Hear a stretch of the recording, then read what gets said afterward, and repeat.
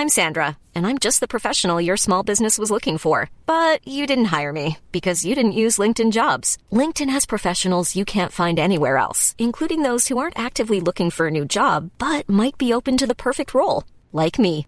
In a given month, over 70% of LinkedIn users don't visit other leading job sites. So if you're not looking on LinkedIn, you'll miss out on great candidates like Sandra. Start hiring professionals like a professional. Post your free job on linkedin.com/people today. Hey, I'm Ryan Reynolds. At Mint Mobile, we like to do the opposite of what Big Wireless does. They charge you a lot, we charge you a little. So naturally, when they announced they'd be raising their prices due to inflation, we decided to deflate our prices due to not hating you. That's right. We're cutting the price of Mint Unlimited from $30 a month to just $15 a month. Give it a try at mintmobile.com/switch. $45 up front for 3 months plus taxes and fees. Promo rate for new customers for limited time. Unlimited more than 40 gigabytes per month. Slows full terms at mintmobile.com.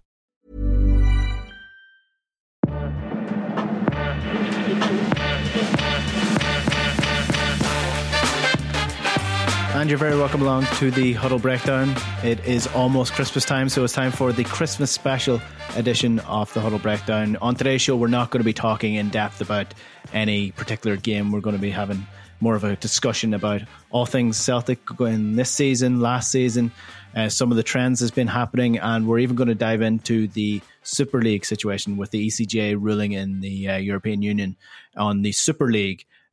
Somebody has been asking about that on Twitter, so we're going to dive into what that potentially could mean for Celtic. And to do that, I'm joined by Alan Morrison, Celtic by Numbers. Hello, happy Christmas, almost happy Christmas. Yeah, Merry Christmas to you and your family and friends, Enda. And Juco James is on the line as well. He has a nice Christmas jumper on, the only festive member of the Huddle Breakdown crew today. Well, these are my jammies actually. Since it's morning, I'm just roll out of bed, so I'm wearing my Christmas jammies all this week. Well, I mean that's allowed. We haven't lost track of the days just yet, but in the next couple of weeks we might just do everything from our PJs. I think that's a plan going forward. Oh, Alan's holding up a little golden star, so he's not the only. James is not the only. I have a very small Christmas tree next to me. I just can't quite reach it. Yeah, well, I'm the only miserable bastard of the show then, so because I don't have anything. Right, well, we'll kick off with current situations. We'll talk about the Super League later on because I think most people are more interested in what's going on in the day-to-day with Celtic at the minute. And Alan, James, we were talking about this on the Axum charity weekender over the weekend, the aftermath of the Hearts defeat, where Celtic are at the minute. And we kind of covered the topic well in depth in terms of the recruitment and what needs to be fixed and the board situation. But in terms of on the field, Alan, if I were to ask you to compare where we're at, actually just based on the level of performance, the points, the losses, the wins, all the on-field action in itself with last season in comparison to this season, take out like even just the fan negativity, the feeling around the football that's been played, the general feeling around Celtic, what to you is the big difference this year on the field than last season?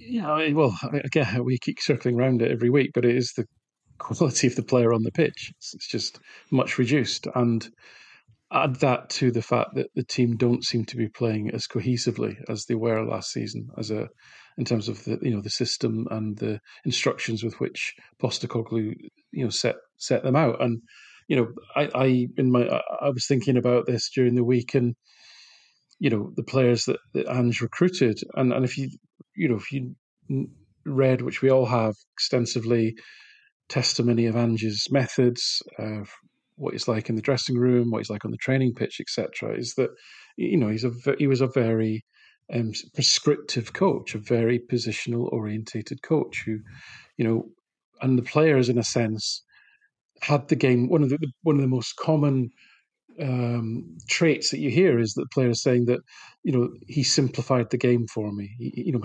My personal instructions were easy to follow, easy to understand. And as I say, especially if you're a not an elite level player, if you're having elements of decision making almost not removed. I mean, it's not that mechanical, but it certainly clarified and pared down somewhat in terms of where you should be on the pitch given different scenarios. Then you've removed a lot of complexity for a player about the game, and and what that means is that you've probably reduced a lot of risk in terms of performance, because decision making, I think, is arguably the hardest part of the game. So if he's simplified that to such an extent that more or less, and he's bought players that he knows are going to fit into that model, then you end up with a cohesion that we saw last season. If, on the other hand, you then have a coach who takes the same group of players who are used to being managed in that way and doesn't give them the same level of prescription, so it's less precise about where you need to be, and leaves it more to you to decide where you need to be and given different circumstances, and suddenly you're putting a lot more decision-making responsibility back onto the players. Are those players actually good enough at that, and in those attributes to actually make the most of it? I mean, the most telling is almost to me almost the reverse of that, in that which player looked a little bit surly and a little bit unhappy under Ange, Matt O'Reilly, and who is absolutely blossoming now under Rodgers. And think back to what I said earlier in the year. The reason that O'Reilly is performing so, one of the reasons he's performing so well, is he's given a lot of license to decide where he's got to be on the pitch. Should I be back with McGregor? Should I be attacking the box? Should I be somewhere in between? Right? He didn't have that latitude. Right? Matt O'Reilly's a very intelligent player. He probably felt constrained. He probably felt limited in how he was expressing himself on the field. So I think he's an exception. He's a player who has the cognitive skills to play in a system where he's required to make a lot of decisions, and possibly a lot of the rest of them aren't, and they're struggling. So that's that covered a lot of ground there. But that's the way one of the ways I would think about it. I don't think it's just that. I do think specifically in the wings, we're asking limited players to be given responsibility to go one-to-one with virtually no support in that area of the pitch, and they don't have either the technical skills or the decision-making skills to do it. And I think that's a fundamental flaw in the way that we're playing. Well, the thing that you mentioned there about the decision-making on the field is interesting, because, James, one of the things we don't really delve into too much on the show is personality, because firstly, we don't know these people. We don't know what their personalities are. But it's also pretty difficult to measure someone's personality unless you've actually met the person. But you mentioned before about AZ Alkmaar using, the scanners to work out decision-making when they're training, to train up the cognitive side of the game. But for me, this is sort of a very difficult task of maturity, bringing in players who are mature enough to make the decisions themselves. And it's one of those things that you do notice sometimes with modern day players, is that if they were with a manager who overcoaches them, who is, a real micromanager, that they struggle with what Alan is saying, somebody who's not a micromanager, that sometimes they don't have the decision-making abilities because previously they weren't allowed to do it. So maybe that just is going to take a little while. I think that there's system issues here, as Alan said, and then there's also the kind of player characteristic aspect of this. And that was that was my assessment under Ange, is that the player characteristic part was being smoothed over by the orchestration of Ange and how that interplayed with the domestic competition. And so that's, I think a lot of what was going on with player talent levels was being masked because of that. And all of the things that Alan pointed out, I believe, unsheathed a lot of that, unfortunately, meaning that the players really weren't that good. That it very much was the system's interplay with the competition. And we see that to a degree on a relative basis, as we discussed in recent weeks, when we were 11v11 in the Champions League, that interplay once again, meaning that the system resilience relative to the competition was very good. and we were able to compete at a reasonable level, even though our talent levels were much lower than you might think they would be able to have that output. So that's. I think the big issue is for me is it's not just results. There's material shifts in underlying performance metrics, and it's not only occurred for us season over season. The more alarming part is that since Clement came in, and Alan and I talked about this quite a bit, the hope that Beal would be there for as long as possible, and Clement is a guy. He's a serious guy. He has a serious CV, and Rangers are performing as if they have a serious manager now.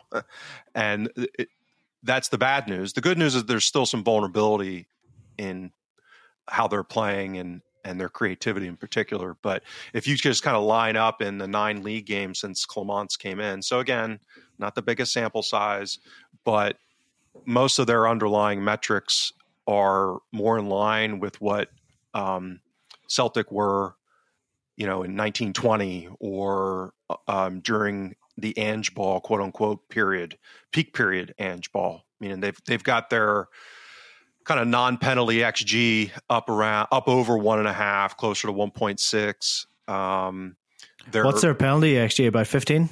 Well, yeah. So that exclusive of that. And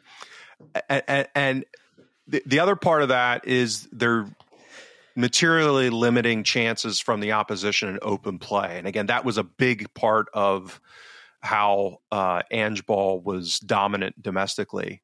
Now, again, there are some chinks in that armor. So I'm not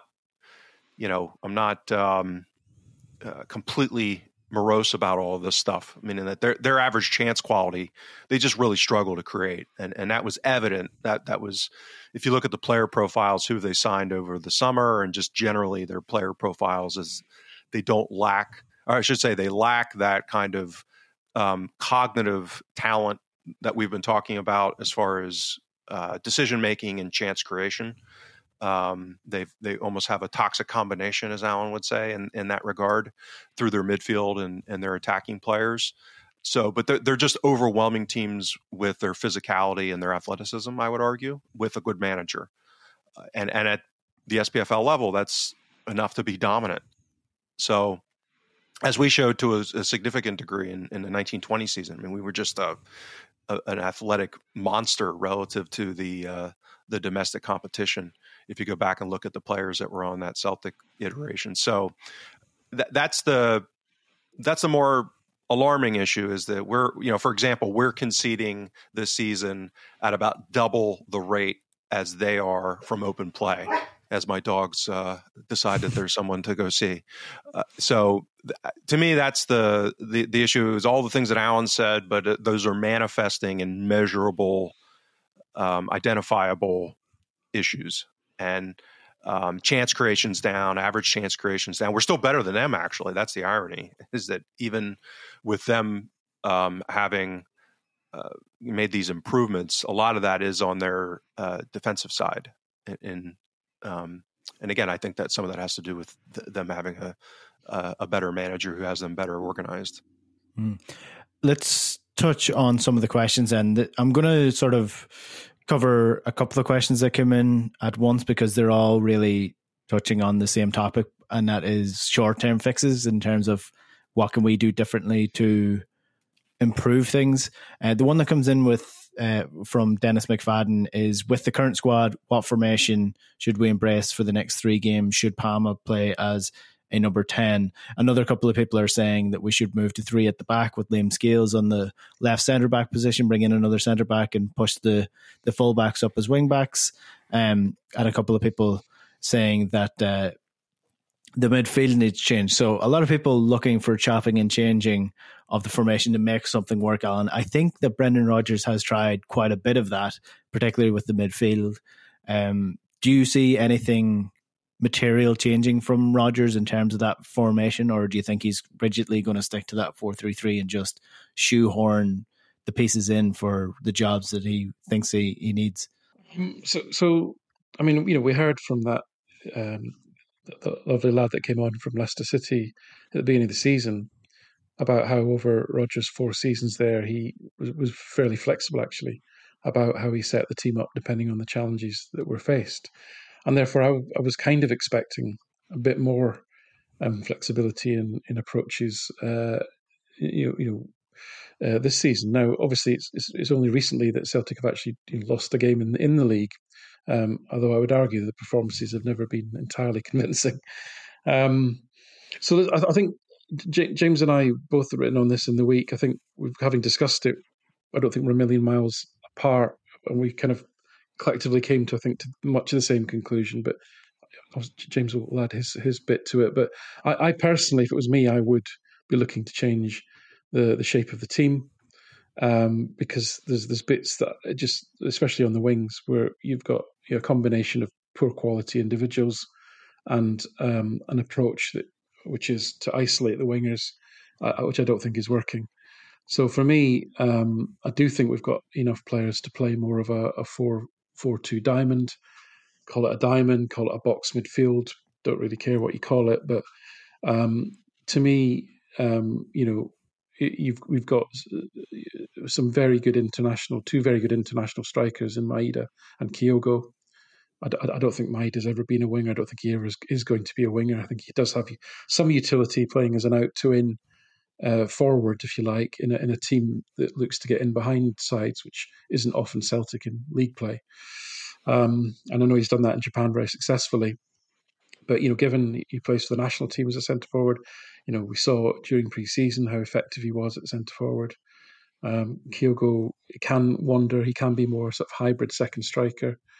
And then behind that, I again, because of the paucity of talent in the wide areas, I do think we've got decent players in central midfield.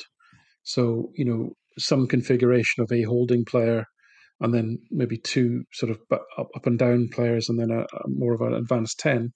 I think there's some debate to be had as to what constitutes that. Is Hatate better as a 10 or as one of the 8s? Does he have the discipline to play that role?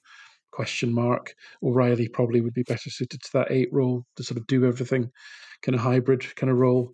McGregor could probably do it as well, and he could be the holding mid player. I think the problem we've had is we've tried Bernardo and Holm as more advanced midfielders. I don't think either of those have worked.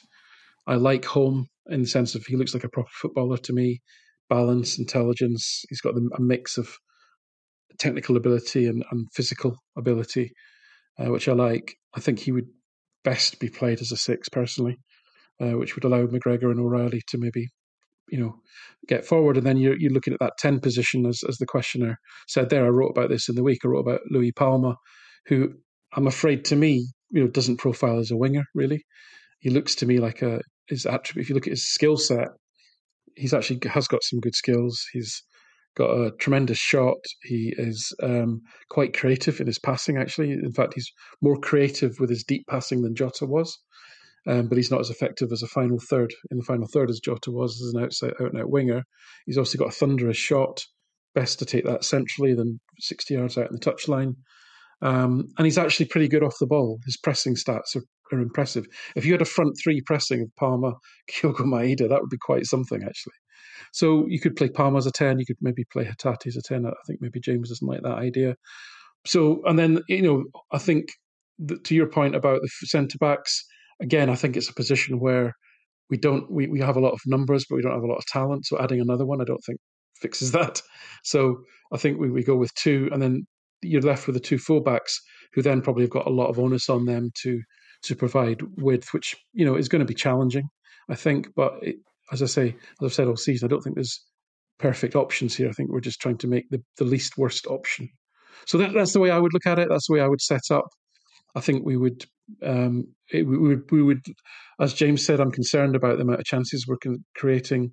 Having that strong midfield box will tend to strengthen you in the middle of the pitch. So that would be, I think, an advantage. I think our pressing capability from the front would improve as well.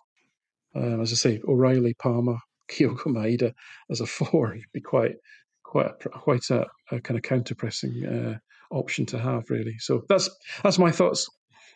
Yeah, James, I have a starting 11 and a different game plan but I'll let you go first. What's your quick fix?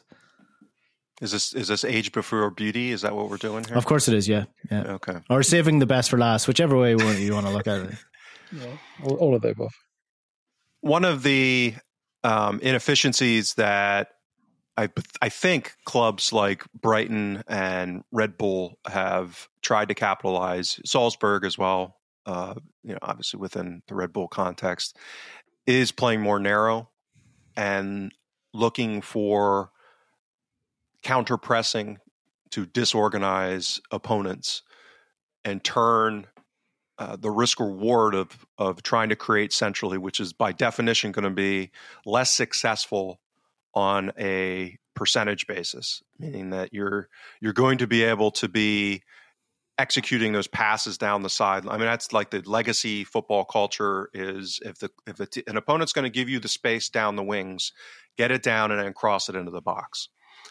And what the Brightons of the world have done is say, okay, well, we're going to almost force it through the middle at times, knowing that we are optimizing for that, both from a style of play and from a personnel perspective, knowing that it's inherently going to be less successful on a rate basis, but that we're going to optimize for counter-pressing so that when you have a Holm playing as a deep-lying midfielder who attempts a line-splitting pass to, let's say, Matt O'Reilly, who's central, as the spreadsheet shaggers call it, area 14, right, that spot outside the box central. And obviously you're going to have defensive midfielders in there. You're going to have center backs in there. It's going to be compressed, not a lot of space. So you've got to have the right kind of players populating that. But most importantly, you then have to have the players deep that can make that pass, and then the players that can counter press when that inevitably goes awry on a not infrequent basis. Because what happens then is you get the defense is disorganized to a degree as that chaos ensues when the ball is not in possession of anyone.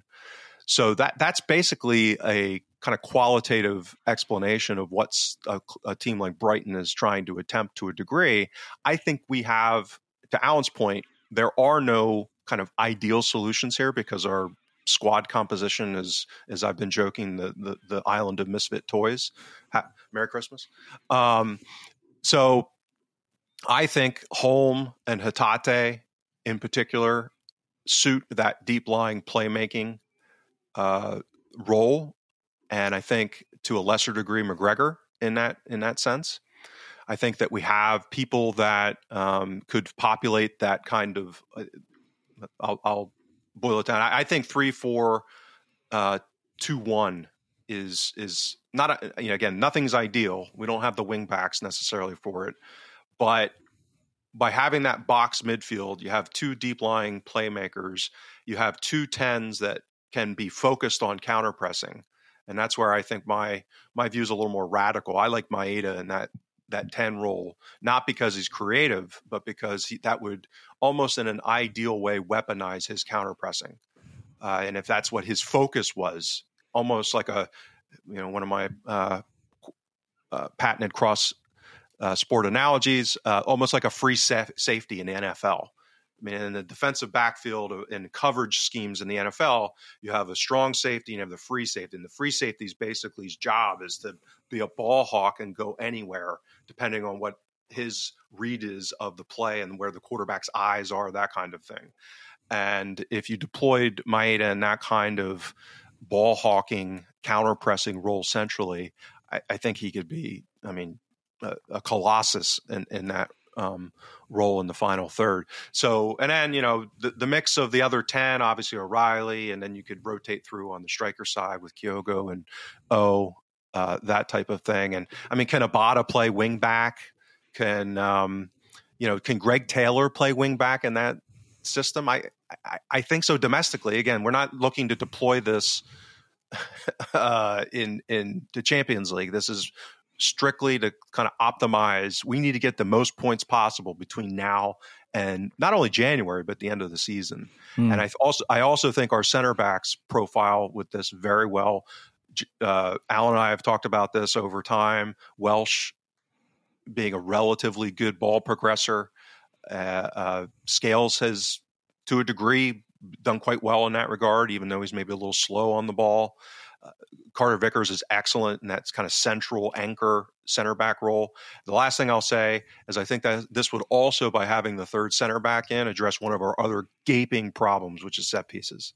And that would give us more size in hopefully being able to defend better with having that extra body that's, at least someone that's functional in defending opposition set pieces. Yeah, set pieces are a real concern at the minute. Defending and attacking. I have no confidence in Celtic scoring from their set pieces, and I have no confidence in them not conceding from their set pieces at the minute. So definitely needs some work. Okay, here's my grand plan, and just like Ange Postecoglou, I'm just copying Pep. So Man City are doing this really interesting thing with John Stones, and it's such a simple sort of proposal where they start 4 centre backs across the back 4. John Stones is a ball playing midfielder. In reality, he steps into midfield. They still have 3 centre backs on the pitch, and they can defend the wide spaces when needed. So I don't think Celtic need to start 3 centre backs, because I think Johnson can do the centre back role quite well. Now you do have to. This is all when everybody is fit, so that needs to be said from the get-go. So you have a back 4 of Johnson, Cameron Carter-Vickers, Liam Scales, and Callum McGregor is the 4th defender for me. He is not a defender at all. In reality, he's stepping into the midfield where he normally plays, but it allows you to get more bodies further forward. In midfield, you have Hatate, and then further forward, you have Matt O'Reilly, or beside him, you have Matt O'Reilly. Then you have Palma, Abada, Kyogo, and one more player. I don't know who that is. I don't know which combination of worst case scenario do you go with. But the essential values of this would be that Cal McGregor would step into the midfield. Celtic would still have 3 men at the back. He would step into the midfield with Hatate as the controlling role and the defending role. Matt O'Reilly would then be allowed to push forward into the midfield to basically play that free role without having to worry about having any cover behind him. He doesn't need to do any of the dirty work.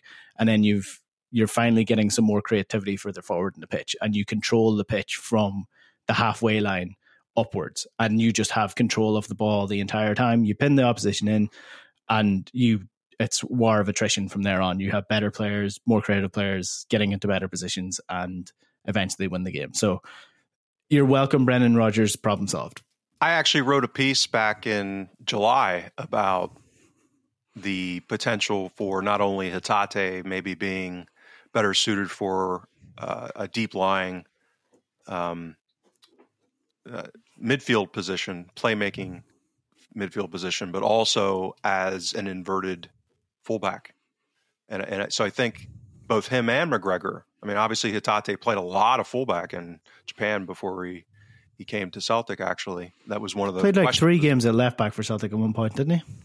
And right back. Actually, one of his biggest games was at right back. I think he had 2 goals, and I mean, he kind of marauded and rampaged as a right back when he filled in that one game. Defensively is obviously a question mark, but with him and McGregor. But to your point, Enda, the whole point of this is not to have a stud at Celtic in particular, given the squad composition we have. That unicorn's not going to exist given the island of misfit toys. So again, as of the issue of least bad option, I could see both of those players, whether it's Hatate as the right back or left back, or McGregor as the left back, and then moving into that midfield position as you're proposing, almost in an inverted sense.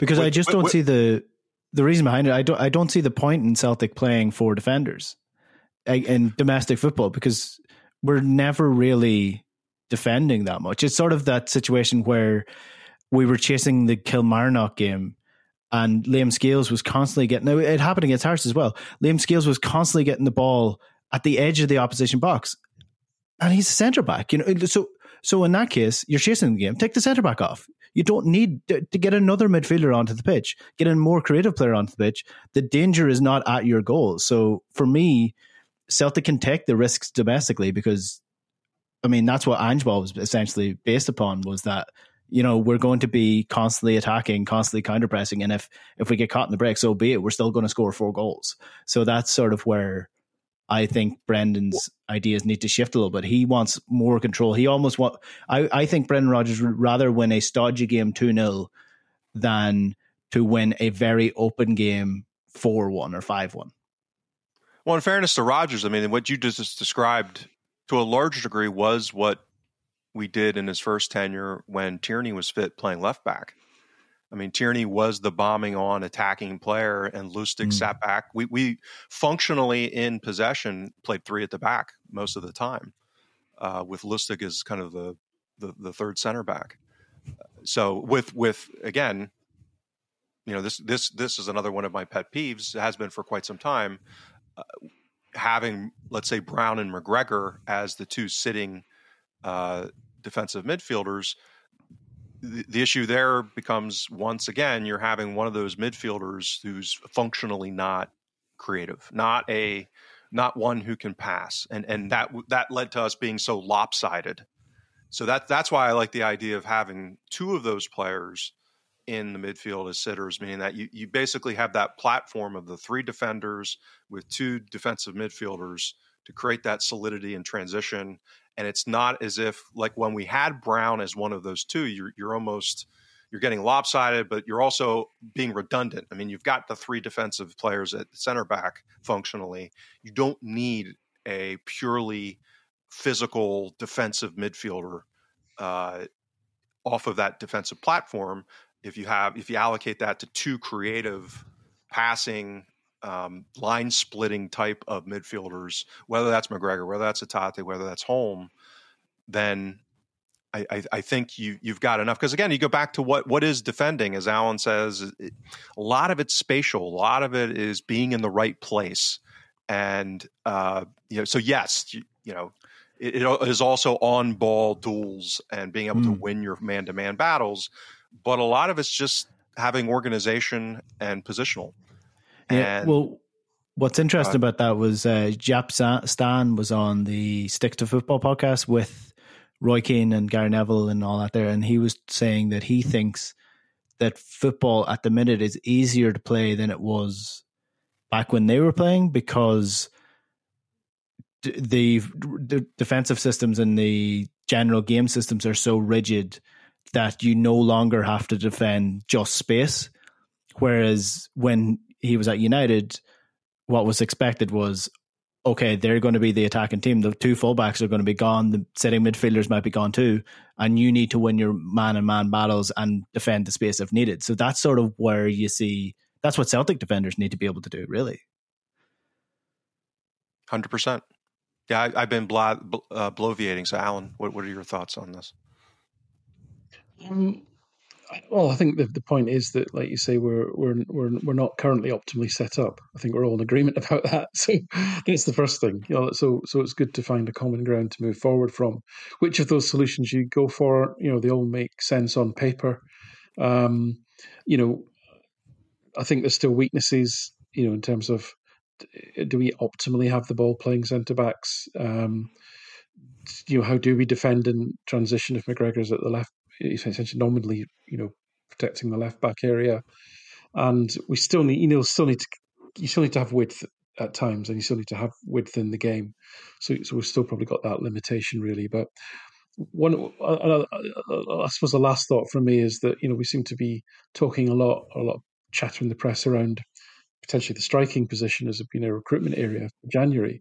But I would actually argue, if we took any of those solutions, I would say with Kyogo, Maeda, and Abada, we have 4 perfectly serviceable striking options to make any of those systems work. And I would be spending my money elsewhere. I'd still be looking for more pace, power, and athleticism in midfield.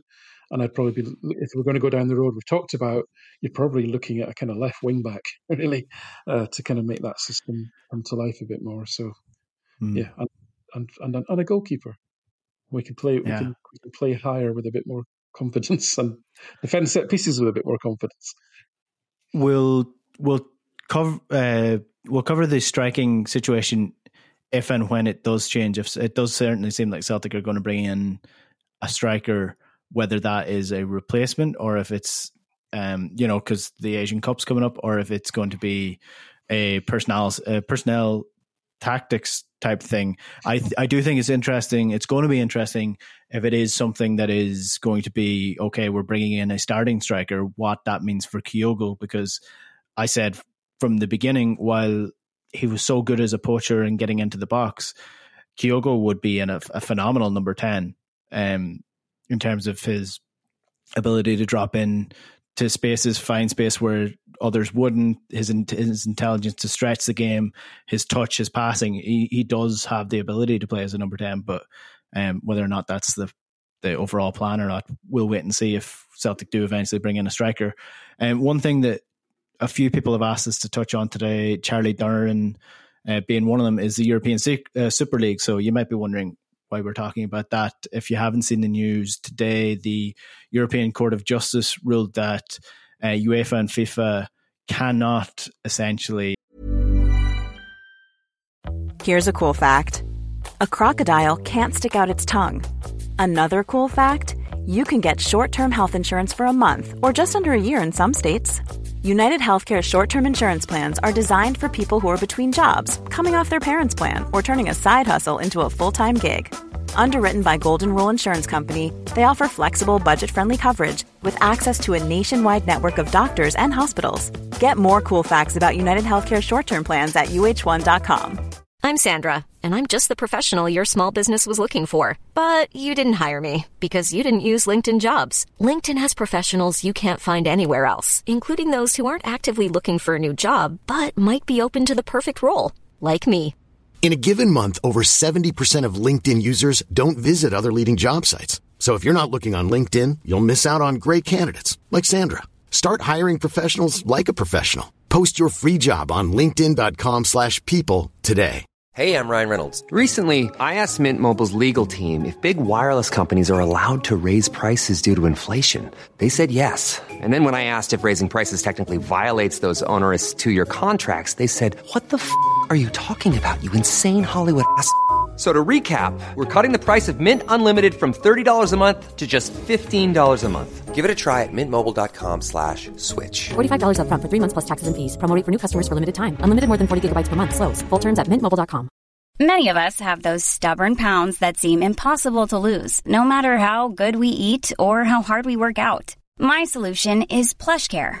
PlushCare is a leading telehealth provider with doctors who are there for you day and night to partner with you in your weight loss journey. They can prescribe FDA-approved weight loss medications like Wegovy and Zepbound for those who qualify. Plus, they accept most insurance plans. To get started, visit plushcare.com/weightloss. That's plushcare.com/weightloss. Tell clubs that they can't join a Super League. They can't stop the formation of another one. It's very straightforward, really. They're basically saying, yeah, UEFA, you don't have a monopoly on football. The clubs can do whatever they want if they so choose to. And since that ruling this morning, the company that were involved in the Super League sports development company A22, they released a new proposal for the Super League, which would look like this. So there'd be 64 teams in 3 leagues, Star, Gold and Blue. Those names definitely need a little bit of work. That just sounds like something thrown together by somebody who knows nothing about football. Star, Gold and Blue. The Star and Gold leagues will have 16 clubs each, while the Blue League has 32 clubs. So you're sort of looking at your Conference, Champions League, your Europa League type thing, except there will be groups of 8. There'll be a minimum of 14 matches a year, and there will be promotion relegation to and from each of these leagues. Now, somebody kindly sent in the rankings at the minute in European football, and Celtic currently rank at number 57. So if the European Super League was to come in that format, Celtic would be in the blue. They're the 57th out of 64 teams, so they would make it in. What do we think of this on? this could potentially be a real turning point for world football. This is basically the same as what happened when UEFA was founded and they started the European Cup. I mean, there was pushback from the leagues at the time. They didn't want the European Cup to become a competition, and it did. So, like, chances are the Super League is going to become a competition, and there could be different teams playing in different competitions all throughout Europe.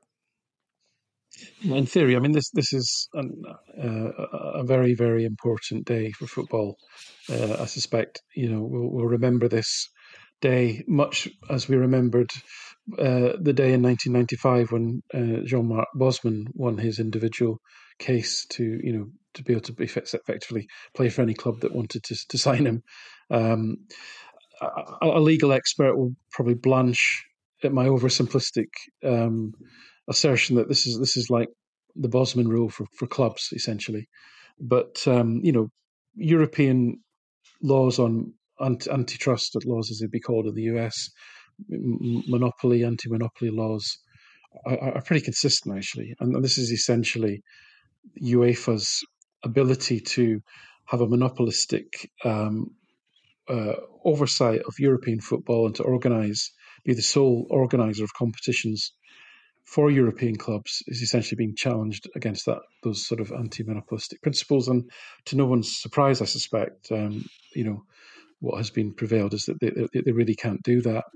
It doesn't necessarily mean a Super League's inevitable, but obviously it was surprising to see Super League proposals being presented to us straight off the traps, because the way that these things go, this has been a long, protracted legal journey, as all legal journeys are, and therefore I suspect that the wealthy clubs and their wealthy lawyers have been well briefed and well understand how this was going to go, and well prepared for what was the likely outcome of it.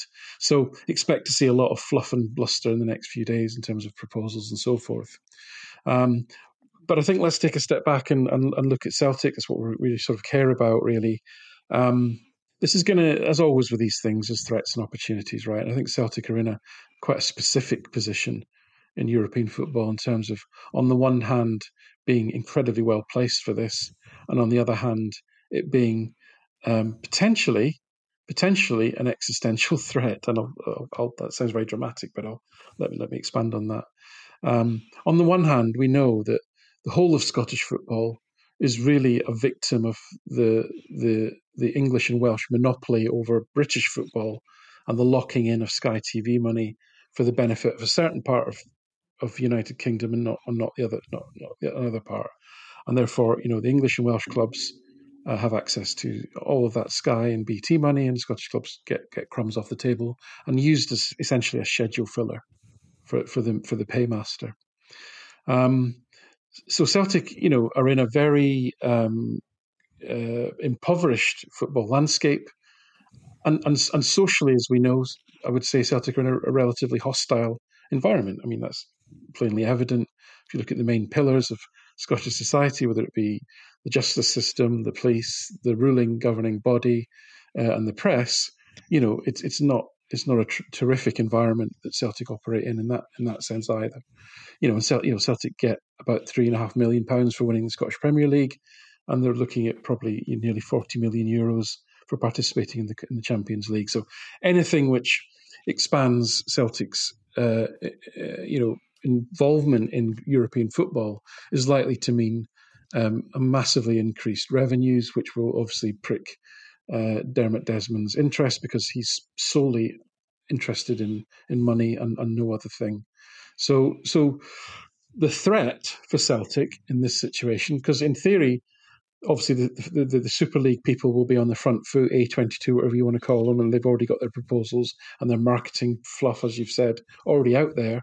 But there's also no reason why things like Atlantic leagues or taking the best teams from a geographical selection of clubs in a particular part of Europe, there's no reason why that couldn't start to become some kind of reality, because all clubs in Europe now have got a massive leverage now with UEFA, given that if UEFA don't take clubs' interests seriously, then there's this threat of, well, we'll just break away and do our own thing. The big threat that I see for Celtic on this is really comes down to ownership. I mean, Celtic are probably one of the most cash rich, well run football clubs in Europe from a financial perspective, not from a footballing operations perspective, from a financial perspective. And therefore, if this kind of pan European extended league were to come to fruition and Celtic were part of it, in simple terms, they would be ripe for a takeover. There would be significant interest from significant people in taking a cash-rich club with the infrastructure and support that Celtic have got, and that then leaves the door open for all sorts of horrendous outcomes for Celtic in terms of ownership, and that's one of my biggest fears in all of this. I think there's opportunity here to leave a culturally and financially landlocked country and expand the horizons of the football club. But I think there's a massive, almost existential threat of it ending up in hands of people that we would never want to see near the football club. What this also does is opens the door to the further growth of the Saudi League within the European structures as well, because there's already proposed, like UEFA have already pandered enough to the super clubs that were looking to move to the Super League initially by changing the Champions League to the Swiss model. They already pandered to them already with the amount of money that is weighted towards the top versus the bottom. But what this does allow is it could be open season. And I do agree with you that why were Newcastle United taken over? It had nothing to do with, Mike Ashley. It had nothing to do with their success in the last 20 years. Why Newcastle were taken over was because they've got a huge stadium, they've got a huge following, and that's a brand that can really grow very, very quickly because it's already a huge club. And Celtic are like that as well. So, yeah, I agree with you. I do think that it would open the door to a potential takeover. And James, history will tell you there's enough bad owners out there. And I'm not going to say be careful what you wish for when it comes to a takeover for Celtic, but all you have to do is look at what happened to some of the biggest institutions in English football when all of this cash suddenly came into the Premier League. There are giant clubs who are currently sitting in the bottom of the Championship and League One and League Two, and some don't even exist anymore because a lot of money came in very, very quick, which opened the door to a lot of very, very opportunistic people who were not good people. So, that would be my main concern with this. I think the interesting aspect of this is going to be how much of it is merit-based, at least in a surface level, meaning that how much of this ends up being things like coefficient-driven versus, there was talk and I think structure within the initial Super League proposal about some of these almost wild card type slots that get used.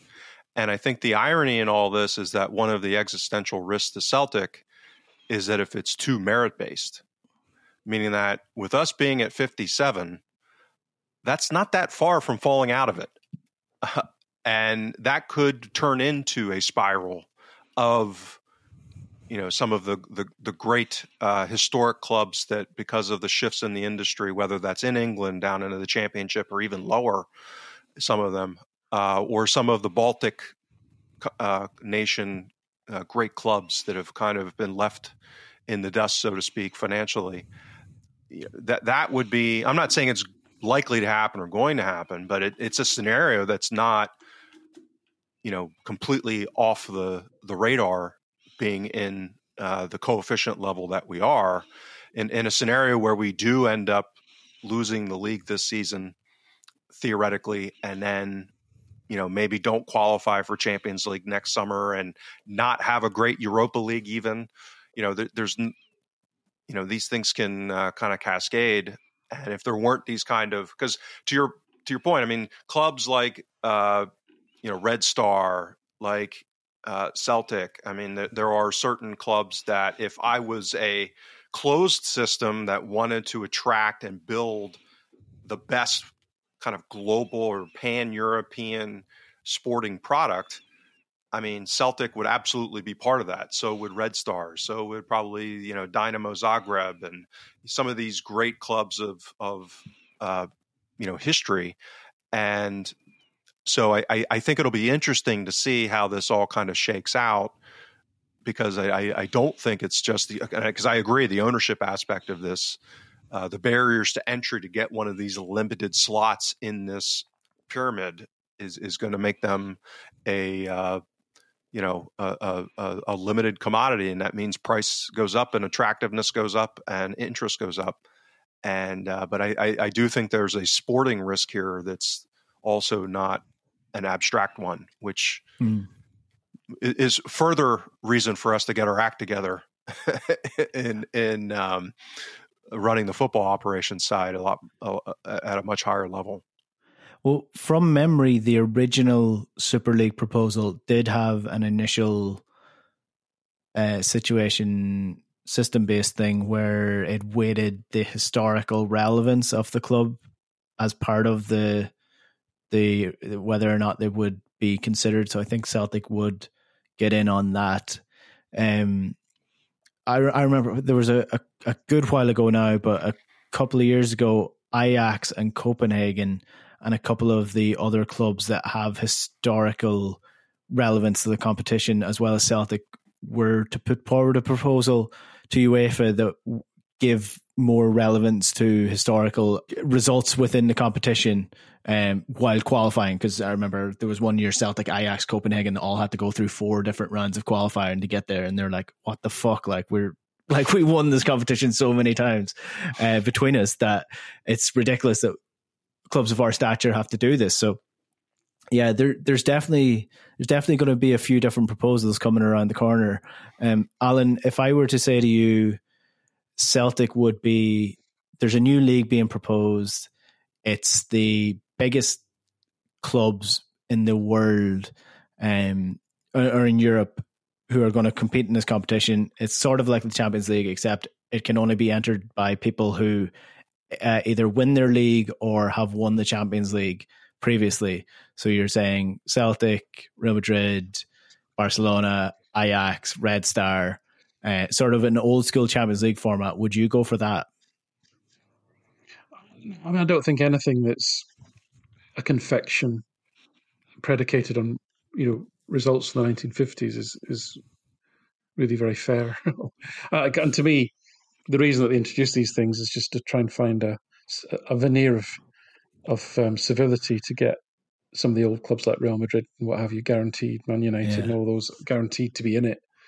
The reason that I say it is that it can't really be done on coefficient points, because coefficient points are UEFA.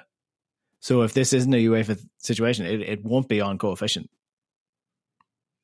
So okay. Maybe I don't know if I'm answering the right question, but in terms of what would I like to see happen, and bearing in mind these changes usually always lead to things getting worse, right? That's just life.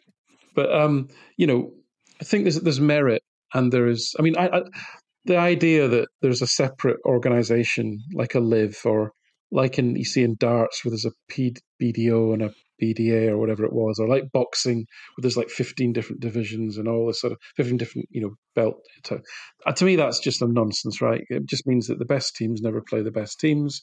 You get different rules, regulations, and so on and so forth. And every competition that you see, you just think, well, yeah, you win that, but you're not better than this guy over here who's in a completely different conference or whatever. So anything like that, I just throw up my hands.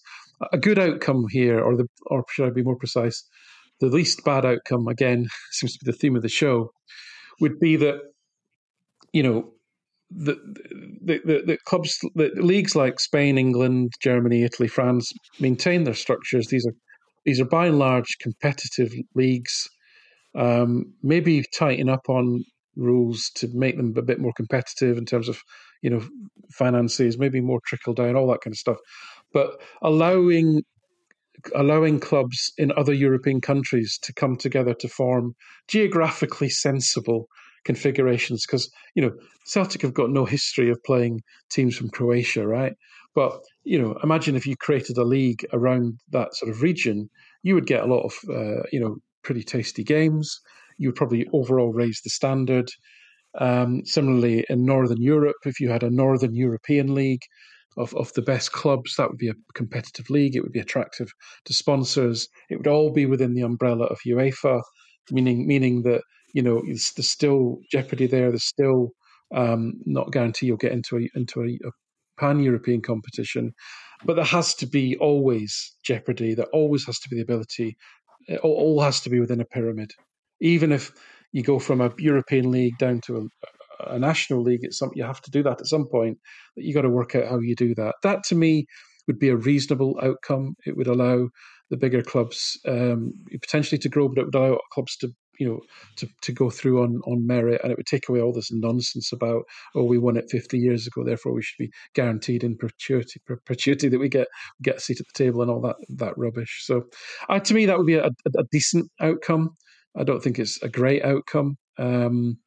So yeah, and I think it would lead to some very small countries having probably quite impoverished leagues at the end of it. But then again, there's no reason why you couldn't replicate that lower down.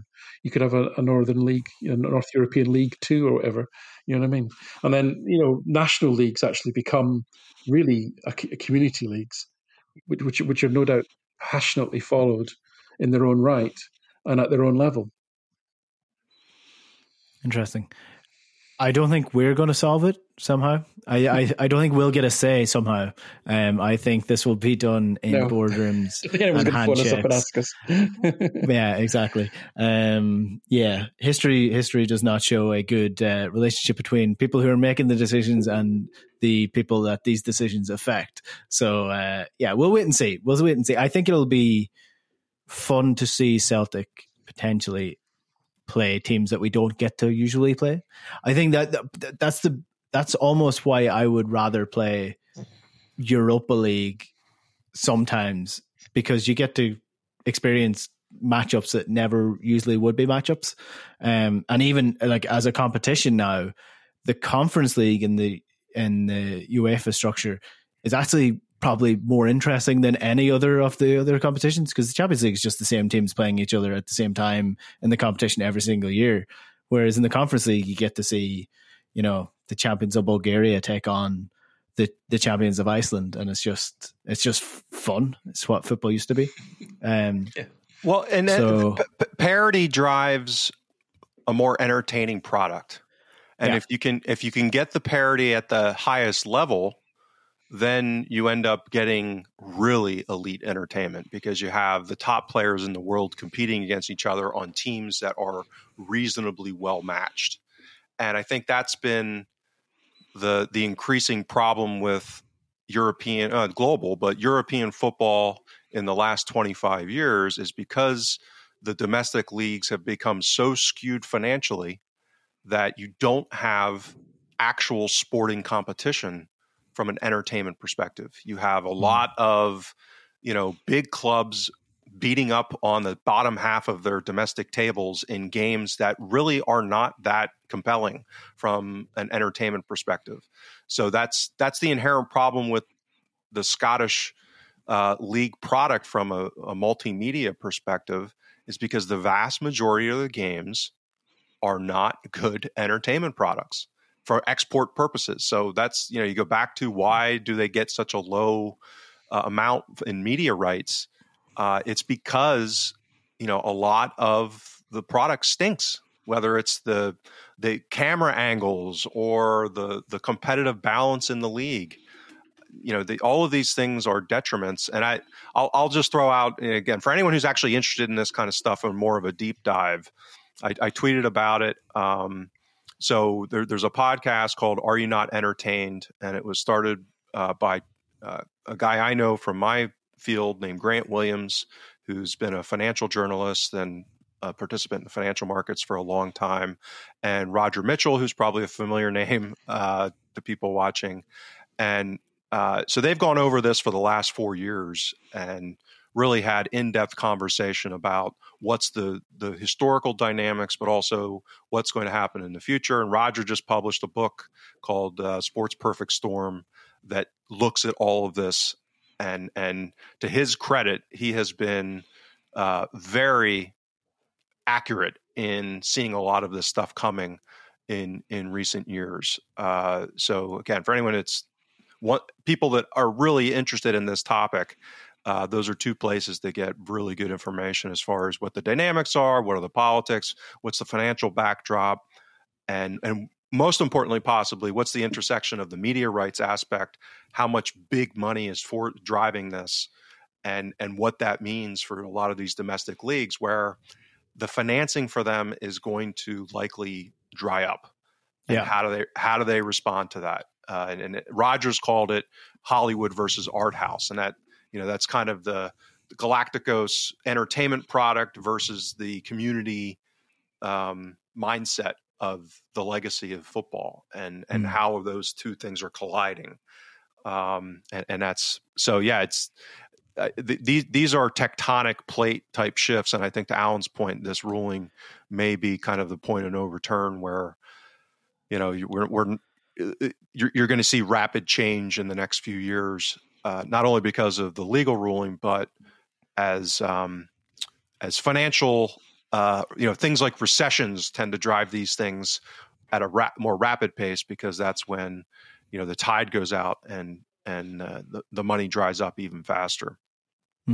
Well, on your point about the quality of the league or the product, I mean, you've got Derek Adams, the Ross County manager, saying the exact same thing. I mean, and this is what happens. Like UEFA also brought in the Nations League, and people thought it was a terrible idea. But what that actually did was UEFA had looked at the national structures, seen that everybody hates international breaks because the games are usually mean nothing unless they're qualifiers, and they're usually played at a level that's not what international football used to be. So now you've got teams that are the exact same standard or relatively close, and the games have been absolutely brilliant.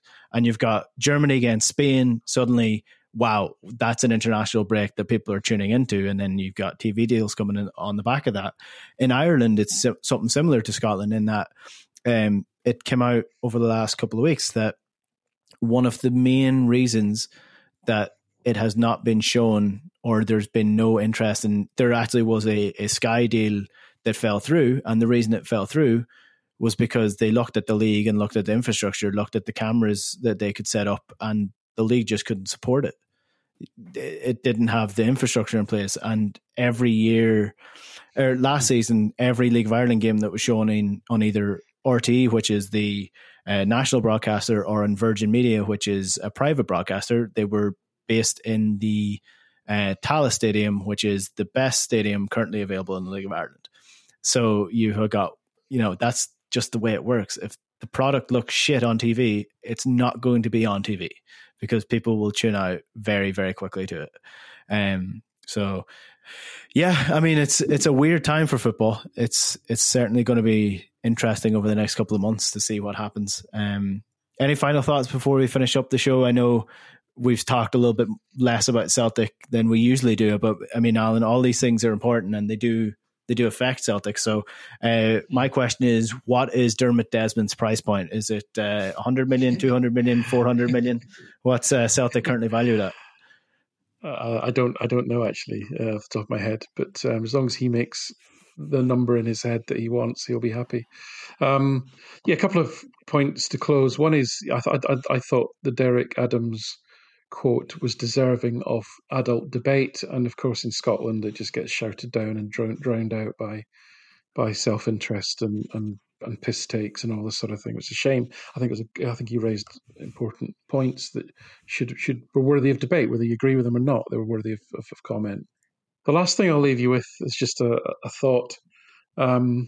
Again, this ruling, whilst coming out the blue for most football supporters, will not have become a surprise to most chief executives of football clubs. This will have been predicted or signposted for some time, such is the way of these kind of legal processes. People question why Peter Lawwell was brought back as chairman of Celtic. Well, one of the plus sides of Peter Lawwell that was always put forward was the sort of deep relationships he formed at the EC14 level, the European basically it's a sort of industry talking shop of European clubs, of which he was purportedly a reasonably influential figure. So don't be surprised if this was signposted and known about, and that's one of the reasons that there may well have been a couple more, but certainly one of the reasons that Lol is back in that position as being someone who's seen to be a relatively safe pair of hands in navigating the next few months when all of this hell could break loose around what does the future look like. I'm not defending Lol. I'm just saying I'm looking at it and saying that looks like a reasonable reading of the tea leaves, if you like. I'm going to clip that, James, and put it up with Alan says that he wanted Peter Lawwell back. Board apologist Morrison says. Oh, that would be. And by the way, F the Green Brigade. Right. Put all that out. Yeah. Go on, Enda. Enjoy yourself. It's Christmas. Please do. Just as a sociology experiment, it would just be wonderful. It would be, actually. It would trigger so many people, actually. But that's not what I'm saying. Clearly, it's not what I'm saying. Well, and just a quick second, because we're wrapping up, is I think that as we look ahead to more Celtic specific, the game against Livingston at home, another important litmus test, I think, is that they present some very specific issues on set pieces, et cetera, long throws, those kinds of things. They have some pretty big players and physical players, but it absolutely should be another game where we handle them comfortably. And this comes back to whether or not Rodgers will have reached a point where his appetite for risk maybe and making some switches has crossed the threshold, given what's been going on, or whether or not we keep getting kind of doubling, tripling down on plan A, just with different mixes of players. So I actually, because if you're going to experiment, quote unquote, if you're going to take risk by changing the shape, home to Livingston sure as heck should be the game that you do it, given the fixtures that we have coming up. So I think, one may not normally consider home against Livingston as a potentially big game. And I think for the obvious reasons, given the form and all that stuff and where we're at in the league, but I think even more so from how Rodgers is thinking and what he's going to do relative to all of these issues that we're talking about, Saturday may actually be a seminal game in that regard. Yeah. There's a meme on the internet where somebody says, I asked my landlord to raise the rent. That's how much I believe in the hustle life. And that's how I feel about Celtic going into any Livingston game. It just seems like every time that Livingston is coming up, Celtic have done something stupid in the previous 2 weeks to make this a pressure game. And at least it's not in Livingston. At least it's a home game where there's a little bit more open space and you can sort of play your game. But and where the mood is so wonderful, and I'm sure the crowd's going to be in full blossom and form. So let's hopefully. Whilst we're covering all the bases on that, I think it's going to be the way things are going. It's going to be a disadvantage that there'll be no away fans in the ground at the derby. Nothing unifies the crowd like a big pocket of those people in the corner. For sure, being charming. 100%. Yeah, it's going to be fun. It's going to be a fun few weeks. Hopefully Santa Claus doesn't get booed this time, this weekend, because. Well, all right. So I posted this, and I have to share it again for anyone that's interested. Go to my Twitter feed, and I retweeted a 20-minute Tim's tweet about the booing of Santa Claus, and I linked to an article that summarized a story from Philadelphia from I think 1962. Where Philadelphia Eagles fans not only booed Santa Claus, who was this poor guy who was a fan who went to the game in a Santa Claus outfit, and the guy who worked for the club that was supposed to do it was sick, or he couldn't make it in because of the snowstorm or whatever. And it's this whole story about this guy who just got called in to do it out of the stands and then proceeded to get impaled with snowballs, and it goes through his whole life and stuff. It's a great article. So go if you want to hear a real story about Santa Claus getting booed and assaulted, then go to my Twitter feed. At Joko James is at the Joko best place James. to get that. I was going to say this is going to be our last show of the year, but it's not, because we can't not talk about the Derby match, which is the 30th. So between now and then, Celtic take on Livingston and Dundee, and then on Saturday, the 30th of December, Celtic host Rangers. So it's going to be make or break. This is the point in time where a season can either turn on its head or it can go full steam ahead. So hopefully it's the latter for Brendan Rodgers and this side. I just want to take this opportunity to say happy Christmas to everybody who listens to us, watches us on YouTube, comments, leaves questions for us on Twitter. Thanks very much for all your support over the course of the year. And thank you for listening to the podcast as well. It really is appreciated. And I hope you have got some sort of entertainment out of us over the last couple of months since Celtic have come back under the guile of Brendan Rodgers. My thanks as well to Alan Morrison. Thanks very much for your hard work over the course of the season so far, putting together all the numbers. Tireless work. Celtic by Numbers is your website where you can get all of his own data stuff that he gathers, and then also on the Celtic Way, which are yet to give me a free subscription, despite the fact that I advertise them on the show every single week. But Joko James, people can find your articles on the Celtic Way as well. Yep, and Twitter. Yep. More so on Twitter these days, but yep. Thank you very much for all your help as well. And that's where we will park the Christmas special of the Huddle Breakdown. We'll be back again in about a week or so, talking ahead or after the Derby. We'll decide after our 10th Christmas sandwich, and if we can get the brandy down for 30 seconds, we'll somehow put together a show over the next couple of weeks. But we shall chat to you then. Good luck.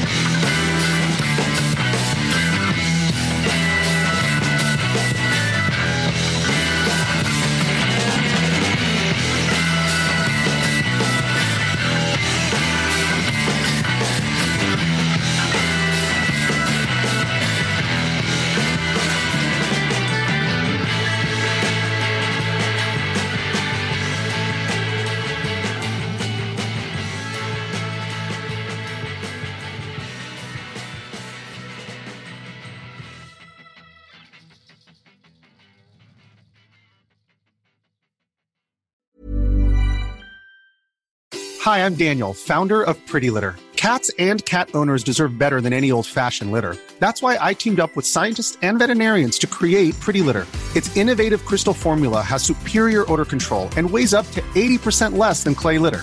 Pretty Litter even monitors health by changing colors to help detect early signs of potential illness. It's the world's smartest kitty litter. Go to prettylitter.com and use code ACAST for 20% off your first order and a free cat toy. Terms and conditions apply. See site for details.